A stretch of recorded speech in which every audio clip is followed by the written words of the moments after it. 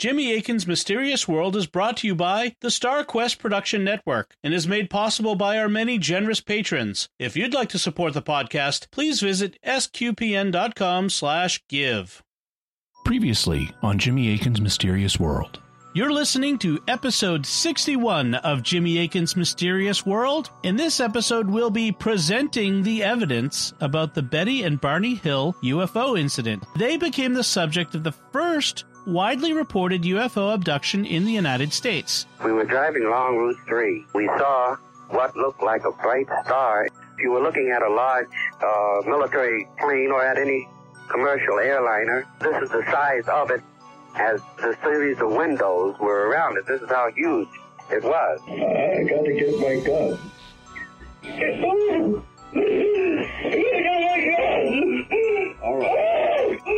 All right, that's all. You did what? He's trying to start the car and it won't start. And the medic coming towards us. And I think, well, I can get away from this. If I get the car door open, I can run in the woods and hide.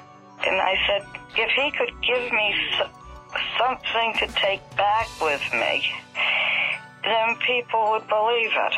And so he told me to look around, and if maybe I could find something I would like to take.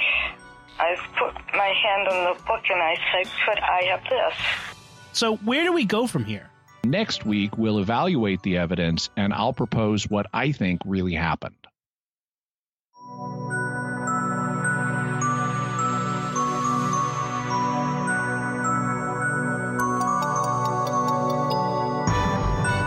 You're listening to episode 62 of Jimmy Akin's Mysterious World, where we look at mysteries from the twin perspectives of faith and reason.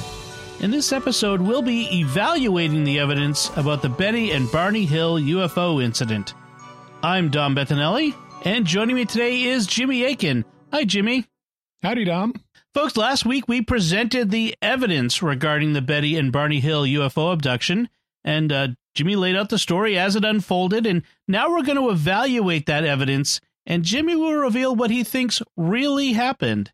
And that's what we'll be talking about on this episode of Jimmy Akin's Mysterious World. So, Jimmy, let's start with a quick recap of the evidence. What can you tell us? So 58 years ago, on the night of Tuesday, September 19th, and the morning of Wednesday, September 20th in 1961, Betty and Barney Hill were returning to their home in New Hampshire from a vacation in Canada. They saw what at first they thought was a star, but it moved in the sky in a way stars don't. Eventually, they stopped to examine it with binoculars, and it had come close enough that they could see it was a structured craft with rows of lighted windows. Barney Hill even said he saw crewmen through the windows. He panicked, thinking they might be captured, and they drove home. Some days later, Betty started having nightmares about them being abducted and taken aboard the craft, where medical experiments were performed on them. This was something neither of them consciously remembered happening. Just over 2 years later, both of them underwent a series of hypnotic regressions in which they repeated the same story about being abducted with only minor variations in detail. Their story subsequently became famous, and a wave of stories about similar UFO abductions followed. All right, those are the basic facts. And folks, if you haven't already heard our previous episode, number 61, or if you need a refresher on those facts, go back and listen to it, because what we'll be covering in this episode depends on what we covered there. So you'll want to be familiar with that. So, Jimmy, what are the theories about this? The main theories fall into two classes. The first are naturalistic explanations, and the second are exotic explanations. In terms of naturalistic explanations that would account for the Hills story, well, it could be a hoax. They could just be lying. It could be a hallucination. It could be a misidentification of something conventional, like a star, a satellite, or an aircraft. Or it could be, maybe a military aircraft of some kind that was classified or something like that, an experimental one. Then there are the exotic explanations, the most prominent of which is the idea it was aliens, because It's always aliens. It's always aliens. Other possible exotic explanations include, well, maybe if they're not aliens, maybe they're time travelers, maybe they're interdimensional beings, maybe they're from a hidden civilization that, lives underwater or inside the earth, or maybe it's demons because it's always demons. Right. Okay. So speaking of demons, what can we say about this from the faith perspective? Well, unless it's demons, and I don't personally think it is demons, there's not a lot to say about the faith perspective here. I don't think it's demons because, for a variety of reasons, the chief one is we don't have to go that far. There's another more plausible explanation that we'll get to, so we don't need to involve that theory. Also, these guys, didn't do anything to try to undermine the Hill's faith or anything like that. But if you want to know more about the theological implications of the existence of intelligent aliens, go back and listen to episode 55, which is, I'm sure, now going to be one of our classic episodes because we'll regularly point back to it in the future because it deals with what would it mean theologically from the faith perspective if there were intelligent aliens. Then what can we say about this from the reason perspective? Let's start with the idea that the Hills could have simply been hoaxers. I don't think they were hoaxers. Barney didn't come across as a hoaxer in the radio interview we heard in the previous episode. He was very matter of fact. He didn't sound like he was trying to dupe anybody. Dr. Simon, who was one of their psychiatrists who hypnotized him, he and other people who spoke to them thought the Hills were sincere. The emotion that they displayed under hypnosis seemed quite genuine, like they were really afraid. But there's even a more important reason why I think they weren't hoaxers. They paid for all those psychiatry sessions for months. In private correspondence, Betty even talks about how expensive it was. So If you're a hoaxer, I don't think you're going to be shelling out the big bucks to pay a psychiatrist for months in that situation, especially if you're both working public service jobs in the 1960s. Right. There's no motivation to spend all that money. Then what about the idea that they hallucinated it? Unlikely if by hallucination you mean a real-time hallucination as the event occurred. Real-time group hallucinations don't exist. An individual person may have a hallucination, but the person standing next to them, if they are hallucinating, is not going to be hallucinating the exact same thing. Okay. What about the idea that they misidentified something like a star or a satellite or a conventional aircraft? Well, it's possible that they initially saw a star, a satellite, or a conventional aircraft at an early stage, but not at the later, more close-up stage of the encounter. In fact, they could have seen several of these things in the early portion of their experience under the effects of sleep deprivation, which apparently they'd been driving for 21 hours at this point. They may have confusedly thought that different things they saw were actually a single object following them. And in fact, in the show notes, we'll have a link to an analysis of local things they might have seen. There's a guy who lives near where in the same area that the encounter occurred, and he investigated several things in the area that they might have seen lights in the darkness, like the top of a radio tower and stuff, that match up quite well with some of the things they reported seeing. So you'll have a local insider perspective on that. What I haven't seen a good explanation for, though, is when they both saw the object close enough through binoculars to see that it had rows of lighted windows and other features like red lights on both ends of the object. It wasn't configured like any conventional aircraft, and it didn't move like a conventional aircraft. It was silent and hovering, and they didn't hear any noise even when it's just, according to them, hovering 100 feet up in the air. So that's not a conventional aircraft. It's not a helicopter. It's not a normal plane. Certainly not anything from the early 60s. Yeah. And speaking of people who are familiar with the New England and how far Montreal and Niagara Falls were from Portsmouth, New Hampshire, today they'd say 21 hours. Why would that be? Well, remember, this is before the interstate highway system. It took a lot longer to drive on these roads, these country roads, than it did today. And there are no good east-west highways in New England. Yeah. Yeah. And these were like little 2-lane roads out in the boonies. And in fact, the Hills said for hours they didn't see any other cars. Yes, then it's not much different today. So what about the idea that it was a military aircraft? It's possible this would fit with the fact that Barney apparently initially understood the crewmen as humans. And in fact, he first thought it was some kind of military thing or other normal aircraft.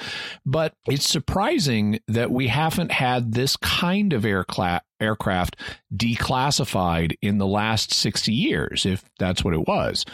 You could say, well, it was an experimental craft and the project got canceled, but still we would expect similar aircraft to be declassified at some point. And this doesn't sound like anything that I can think of that's been declassified. So, and we've had other aircraft from that era declassified. Yeah. Yeah. So it's possible, but it doesn't sound like anything they were working on back then.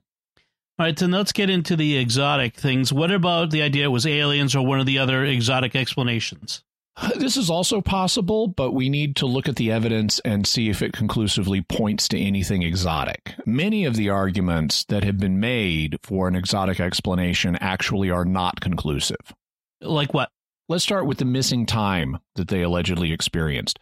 What happened that night has always had a vague timetable. Their watches were either broken or ran down, meaning they couldn't keep track of time. They drove slowly and made multiple stops. We don't know how many stops they made or how long the stops were for. Their various accounts of the evening contain inconsistent times, and all of this makes it impossible to reconstruct a reliable timeline for the evening.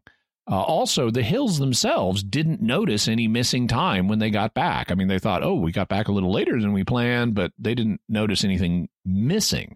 It was only after ufologists started talking to them and asking them to account for every moment in the evening that they realized they couldn't. But by that point, it was a long time later and their memories wouldn't be sharp of exactly what they did and how many stops they made and how long it was at each stop and stuff. So what about the star map that Marjorie Fish was able to explain in terms of local stars like Zeta Reticuli? Well, one point that this map has in its favor is that it shows stars linked by routes. For example, from your home star, you'd go to another and then on to another, presumably refueling or something at the way station. And that's realistic. That conserves energy. It's like island hopping across the Pacific. Unless you've got a really big gas tank in your plane, you don't just hop from one island to a very distant one. You stop off in the middle for refueling. And that actually is, since the map is structured as a series of routes like that, that's actually a mark in favor of it. That has some credibility to it. However, Betty's claim that the alien leader couldn't show her his home system if she didn't know where Earth is on this map is nonsense. I can point to a location on a map and say, we're currently here, and then I can point to another location and say, and over here is where I come from. So the idea that he just said, well, if you don't know where you are on this map, I can't help you. That's just not true. But here's my biggest problem with the map. Since hypnosis isn't a magical memory enhancer, it is very unlikely that Betty could remember the details of the map more than 2 years later after briefly examining it.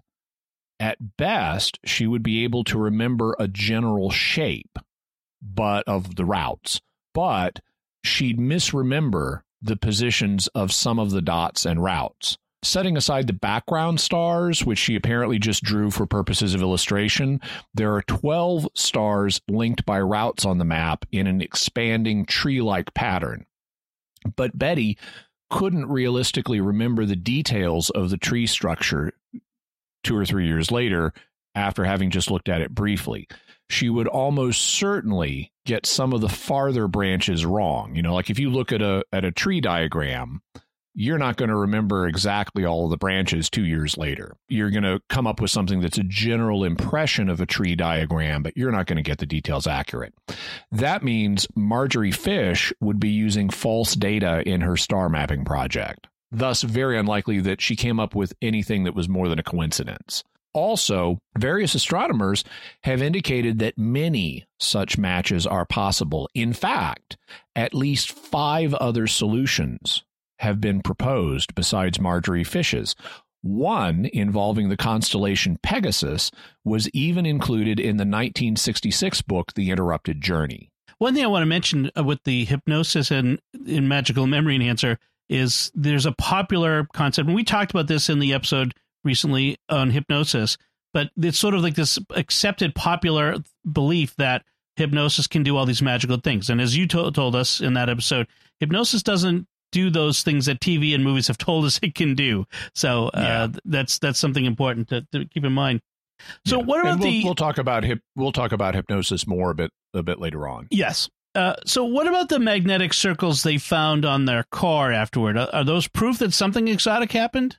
The Hills thought that the two sets of beeping that they heard may have been somehow linked to the magnetic spots they found on the trunk of their car.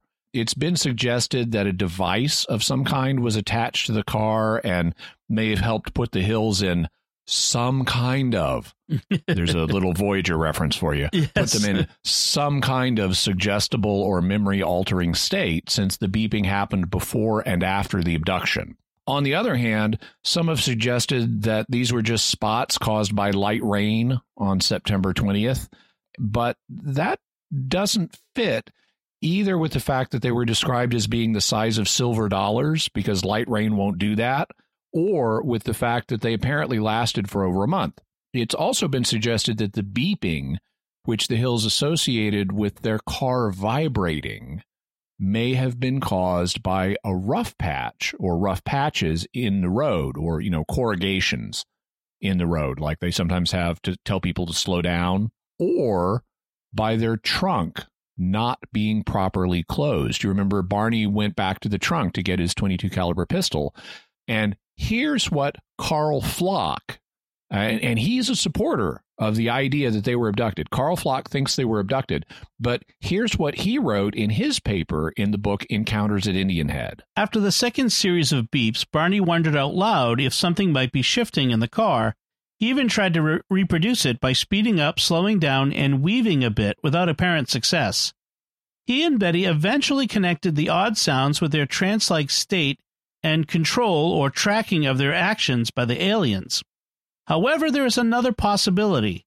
Discussing the beeps during her November 1963 remarks to the UFO study group, Betty mentioned that when she and Barney got home, they discovered the car's trunk lid was closed but not latched.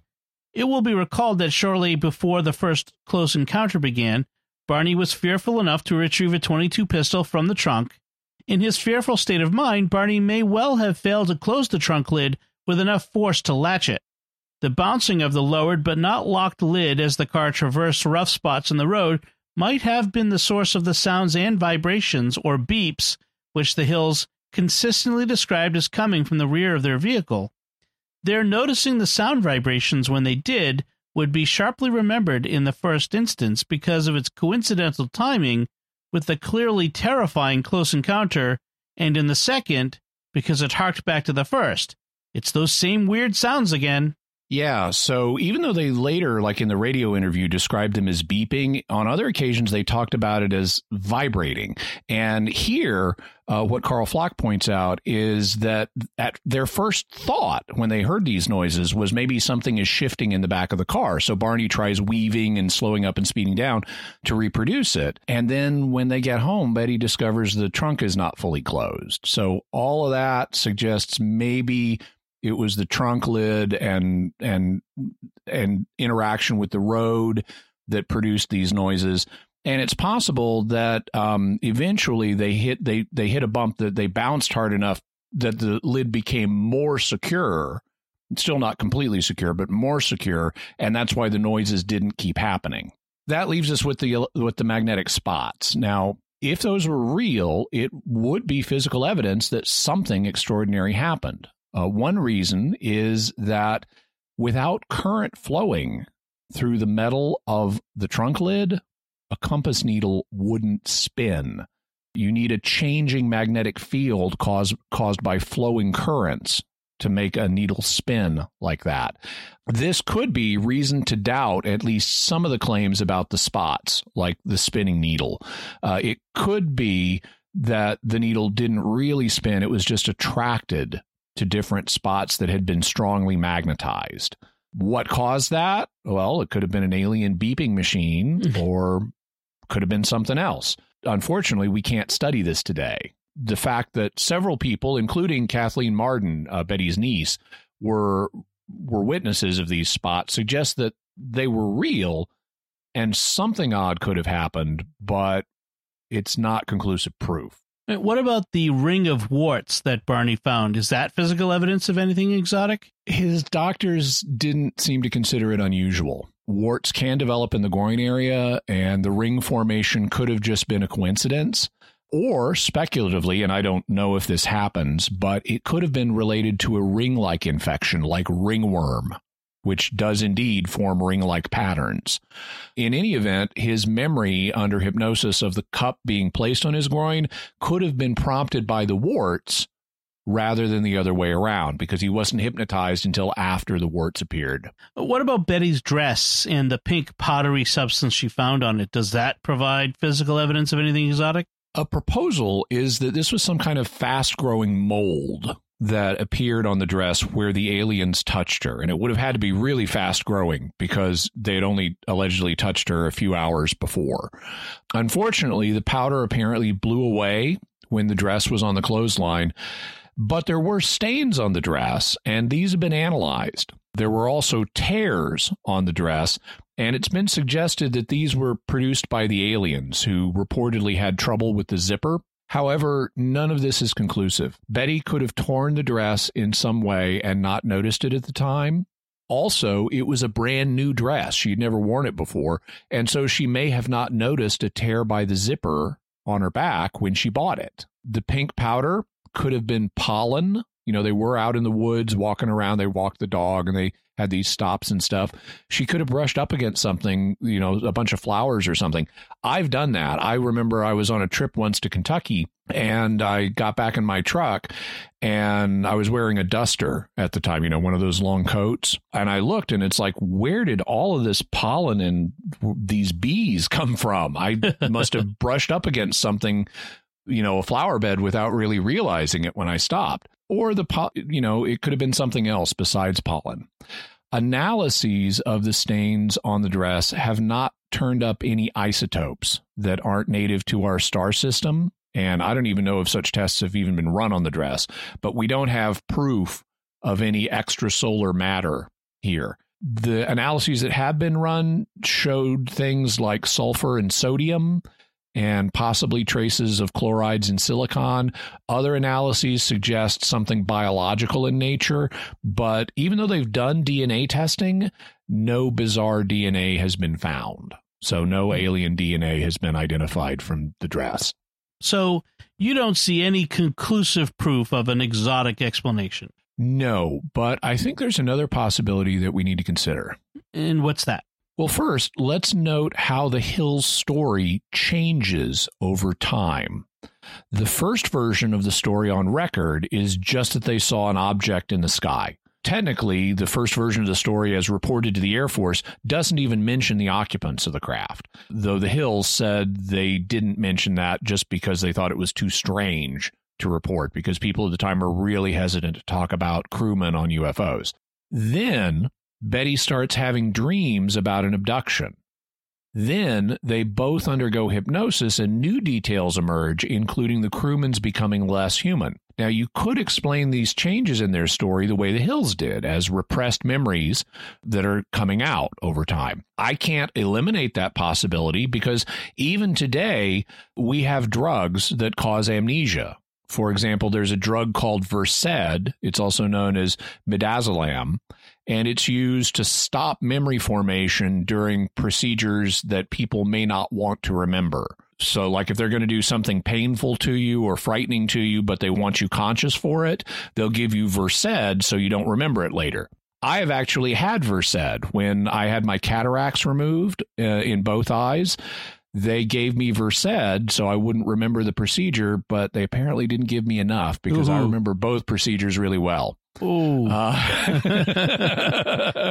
it actually wasn't that frightening, although during the second procedure, I did notice the emotional temperature in the surgery center was rising, and the optical surgeon was stomping on repeatedly on one of the devices that they were using to extract the cataract after they shattered it with ultrasound. And turned out later, and it went on really long, and it turned out later that cataract had existed for so long that it was produced this sticky gumminess that was gumming up their machine, and they were having trouble sucking it out, and they were afraid they were going to have to abort. Oh boy. Oh boy. I wouldn't want to remember that. It was fine. Yeah. Okay.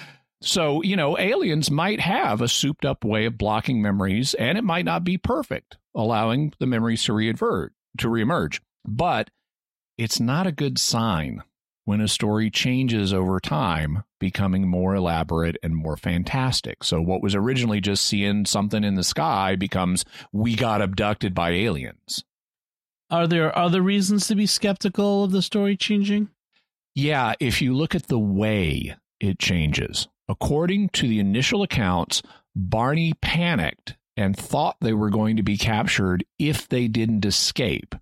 Then, days later, Betty starts having nightmares about being captured. Now, those could be repressed memories emerging. Post-traumatic stress disorder victims do sometimes relive their trauma in dreams.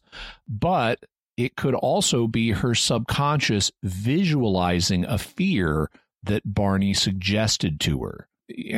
So he suggests, hey, we're going to get captured if we don't get out of here. They get out of there, and then her subconscious starts processing that suggestion and visualizing what it would be like to have been abducted. And, of course, we all know that dreaming is a state highly prone to confabulated content. In fact, it's dominated by confabulated content, and that's why we're biologically programmed not to remember our dreams most of the time. So our memories don't fill up with unreal stuff that never happened. Betty then starts telling people about her dreams, and Barney overhears them.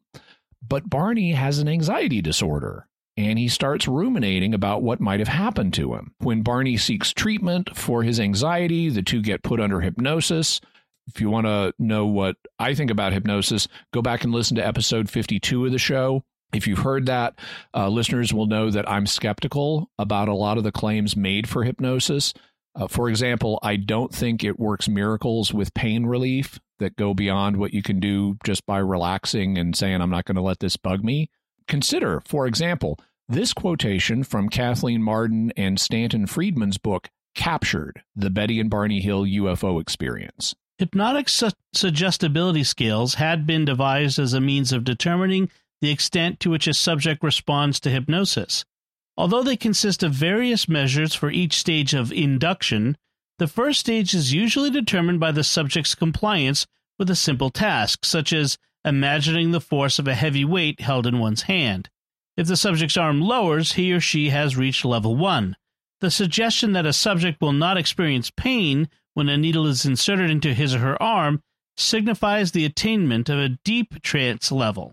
Okay, so the suggestion that a subject will not experience pain when a needle is inserted into his or her arm signifies the attainment of a deep trance level. Wow. Now, I have some experience with shots because I have a genetic defect that prevents me from processing certain vitamins as well as I should orally. So my doctor has prescribed that I take vitamin shots, and I administer them to myself regularly. But almost every time, I feel little or no pain. So apparently, without trying or even intending to place myself in a deep trance level, that's something I just apparently automatically do. I automatically hypnotize myself to a deep trance level without even trying whenever I give myself a shot in the arm using one of those big intramuscular injection needles. Okay. So I think that this is overblown. You don't really need to be in a deep trance to not experience notable pain when you take a shot. I think that in most cases, hypnosis does not involve a true altered state of consciousness. It's a social role that we learn to play where you just relax, concentrate, and follow instructions. And I'm very skeptical of memories allegedly recovered under hypnosis. Hypnosis gives you permission to visualize what might have happened in the past, but hypnotically regressed subjects are then told that what they visualize are genuine memories, and they end up believing that imagined things are realities. So here we have two processes involved in the Hills account: dreaming from Betty's dreams and then hypnosis. Both of these processes are known to promote confabulation rather than genuine memory recall. This raises the possibility that the Hills may have seen something in the sky, but their memories of the abduction were produced by confabulation in dreams and hypnosis. And this especially applies when there are reasons to doubt what the Hills reported coming out of these two processes. Are there reasons to doubt the story that the Hills told as a result of Betty's dreams and their hypnosis? Yes, though some of them aren't that significant. For example, Barney thought he saw the crewmen pulling levers on a panel in the back wall of the craft. Now, I find it hard to imagine aliens would be pulling levers to control a ship like this. I think they'd have a better user interface than that. Levers are pretty low tech. But I don't think that's significant because Barney could have just interpreted them as pulling levers when he saw them manipulating whatever user interface they really had to control their craft. So I don't think the fact he saw low-tech levers on a high-tech craft is that significant. It's also, and this is another inconclusive reason to doubt what they said, but it's also been pointed out that just before Barney was first hypnotized, so this is after the abduction, but before the hypnosis, an episode of The Outer Limits called The Bellero Shield had aired. And it featured an alien from another dimension who had a big bald head and large wraparound depressions around its eyes, similar to what Barney sketched. Also in the episode, the alien learned language by watching people's eyes, and Barney thought the alien was speaking to him through his eyes somehow. But what happened with the alien's eyes in the Bellero Shield is actually the opposite of what Barney reported, in that the alien was learning English by watching people's eyes, not talking to people through his eyes, which is what Barney thought he was experiencing kind of telepathically or something. More fundamentally, Betty indicated that they weren't science fiction fans and had not seen The Outer Limits, and you don't have to appeal to the Bellero Shield to explain a bug-eyed alien. There were already images of big, bald-headed aliens with strange eyes in comic books and movies. For example, Google has a service called Ingram, and the letter in and then gram, that lets you track word and phrase usage over time. It generates a graph based on scanning all kinds of, millions of documents from history. It lets you chart how popular words and phrases were in particular periods. And if you go to Google Ingram and look up bug-eyed monsters, it shows it was already in use in the 1940s and spiked just before 1960, right before the encounter. So that was conceptualizing aliens as bug-eyed monsters was already there. Also, little green men actually goes back to the 1820s, and it was also growing in popularity between 1940 and 1960.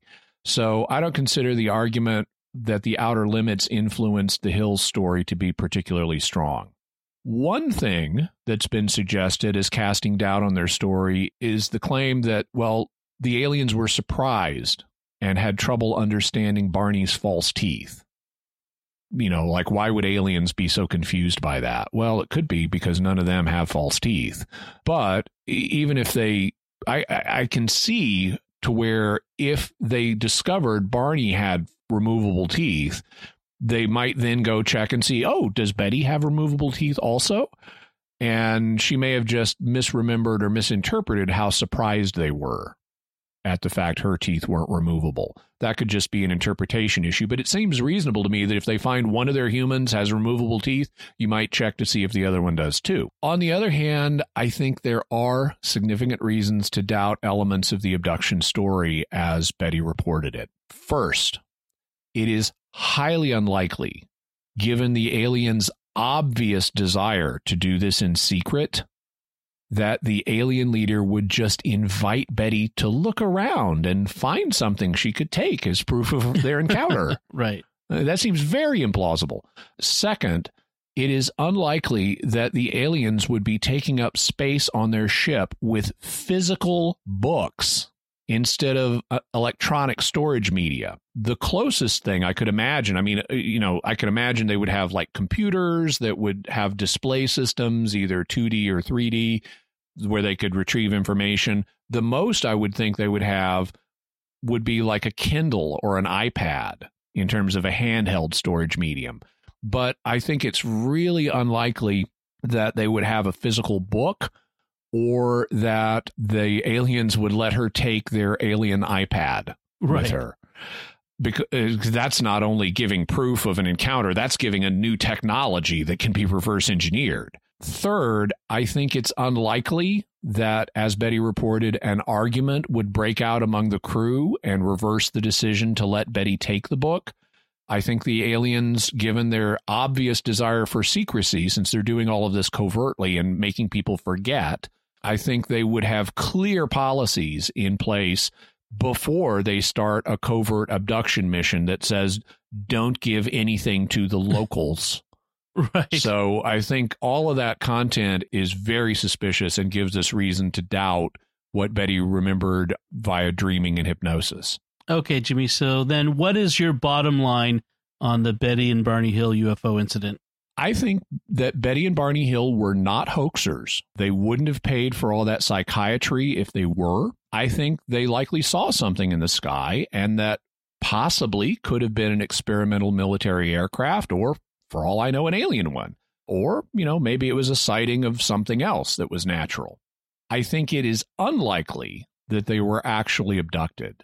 It's more likely that Barney's fear of being captured triggered Betty's dreams, which then became part of a feedback loop with Barney's anxieties, and hypnosis gave them permission to imagine an abduction that we have reason to be suspicious of, given its contents. That's the theory I developed on my own, but in researching this episode, it's also the theory that their own psychiatrist, Dr. Benjamin Simon of Boston, ended up coming to. In a 1975 interview, he talked about this. I've compressed his remarks for time, but this is what he said. They gave exactly the same story up to that point of the sighting of the so-called UFO. Betty's story went on with a fantastic story of having been taken aboard. She described Barney as with his eyes closed, as sort of suspended between two men who were half dragging him along to the same vehicle.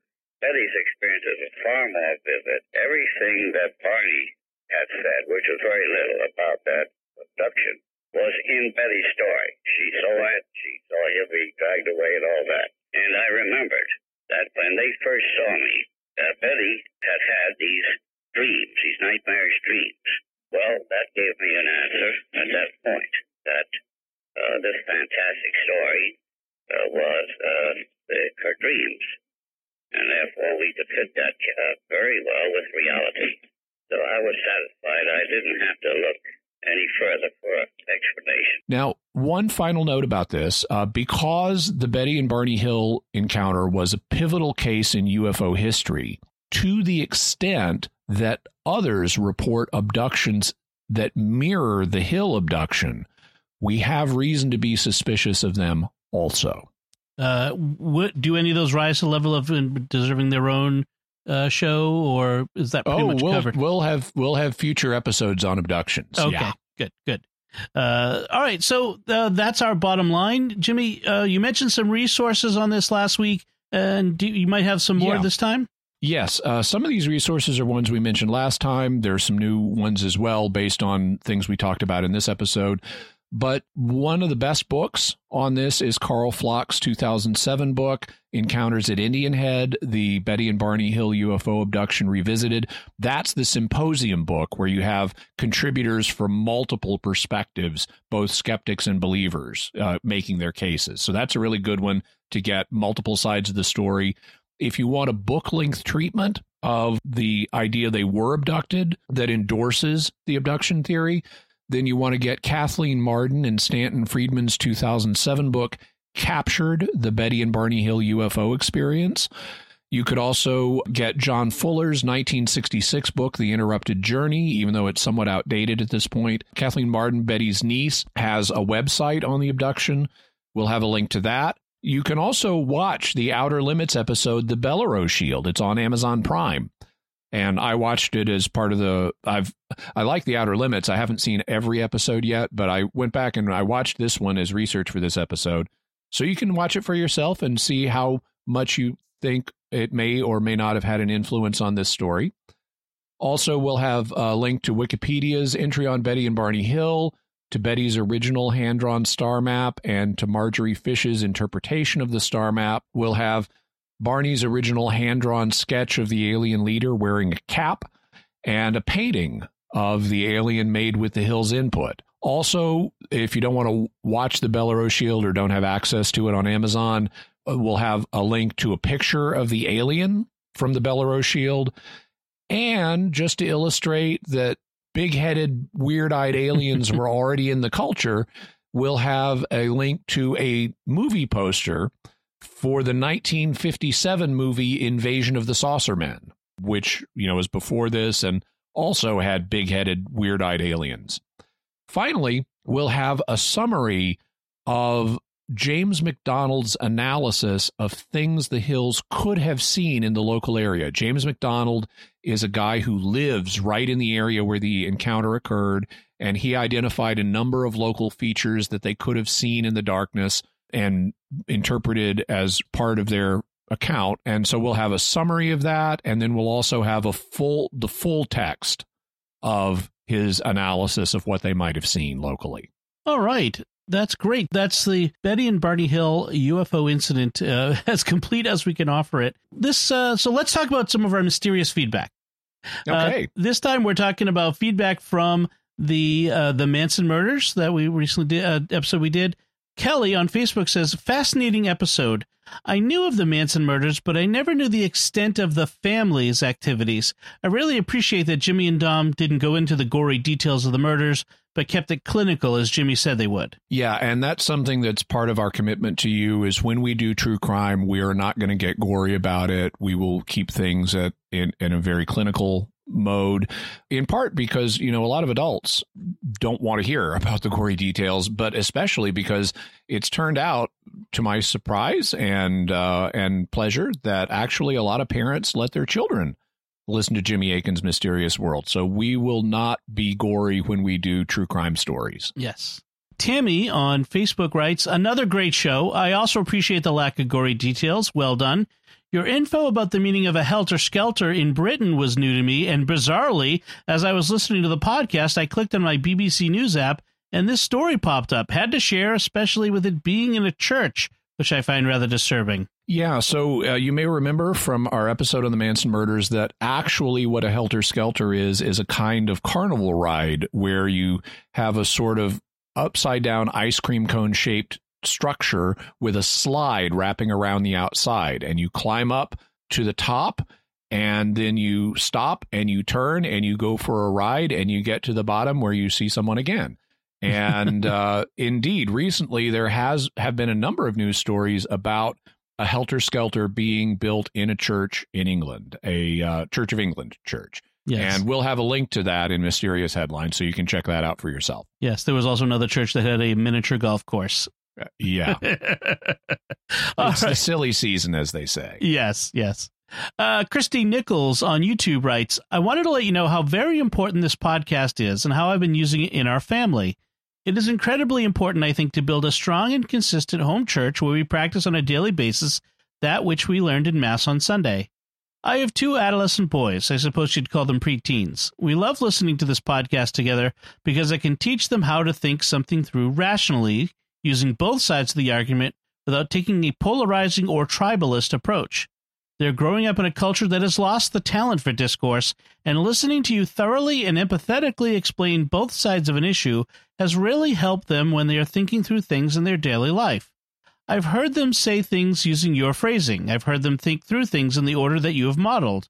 You're helping me teach them how to handle tough topics and not have the Twitter mentality, where all of their opinions are in 120 characters or less. I'm so grateful for you and for this podcast.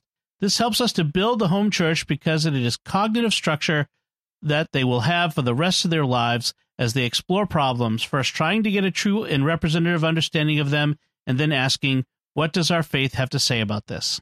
Thank you, Christy. This has to be one of my most favorite bits of listener feedback of all time, to know that it's helping your family in this way. I really try, to be sympathetic and understanding for all the different perspectives we cover and to treat them fairly and balancedly, but also arrive at conclusions when possible. And so it sounds like your boys really get what we're trying to do on the show, and that really warms my heart. Thank you so much. Yes, excellent.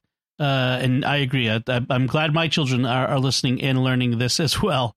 All right, so Jimmy, what do we have for mysterious headlines this week? The first one is a link to the article that Tammy sent. It's one of several about the helter-skelter in a United Kingdom cathedral. So it has a video. Also, in August, Russia sent a humanoid robot, or actually, I believe it was August, but Russia sends a humanoid robot into space. And it seems to be us at present, even though it has arms and legs and is in an anthropoid form, they're not letting it take on a lot of responsibility just yet. It's serving apparently as in a kind of a test mode as a sort of space Alexa.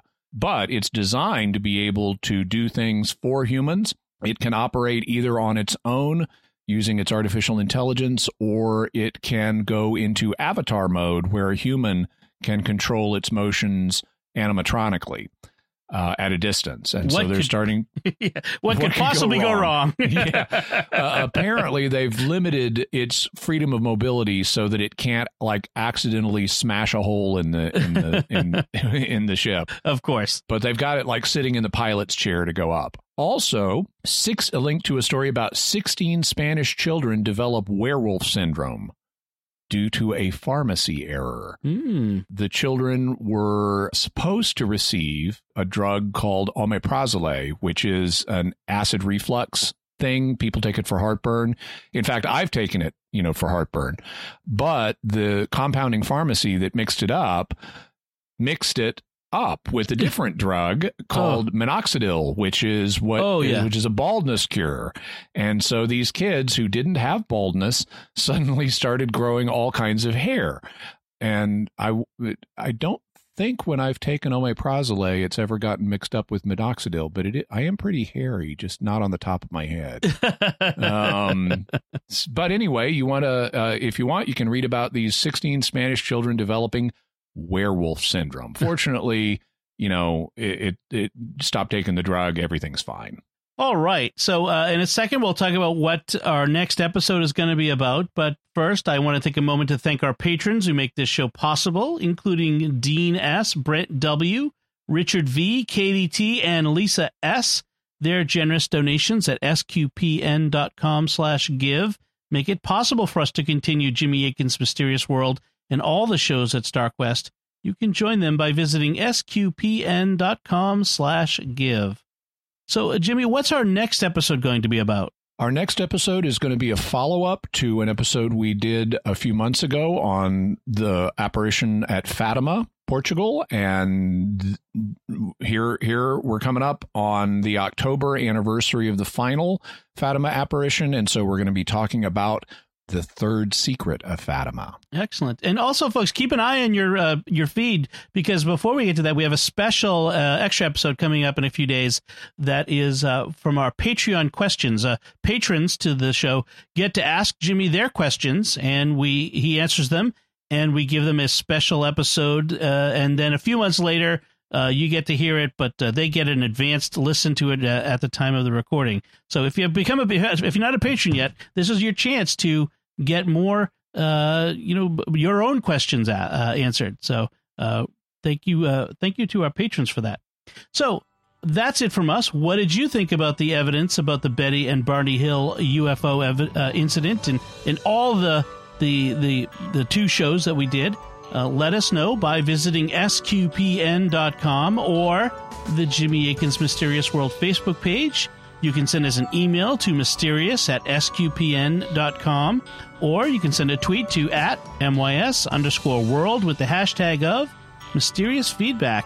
Folks, remember to like the episode where you see it on social media, like on our Facebook page or on Twitter, to like it, retweet it, share it, let people know that you've enjoyed it. We really do appreciate that. And you can find the links to all the resources from our discussion and links to those mysterious headlines on our show notes at sqpn.com/mysterious. Until next time, Jimmy Akin, thank you for exploring with us our mysterious world. Thanks, Dom. Once again, I'm Dom Bettinelli. Thank you for listening to Jimmy Akin's Mysterious World on StarQuest.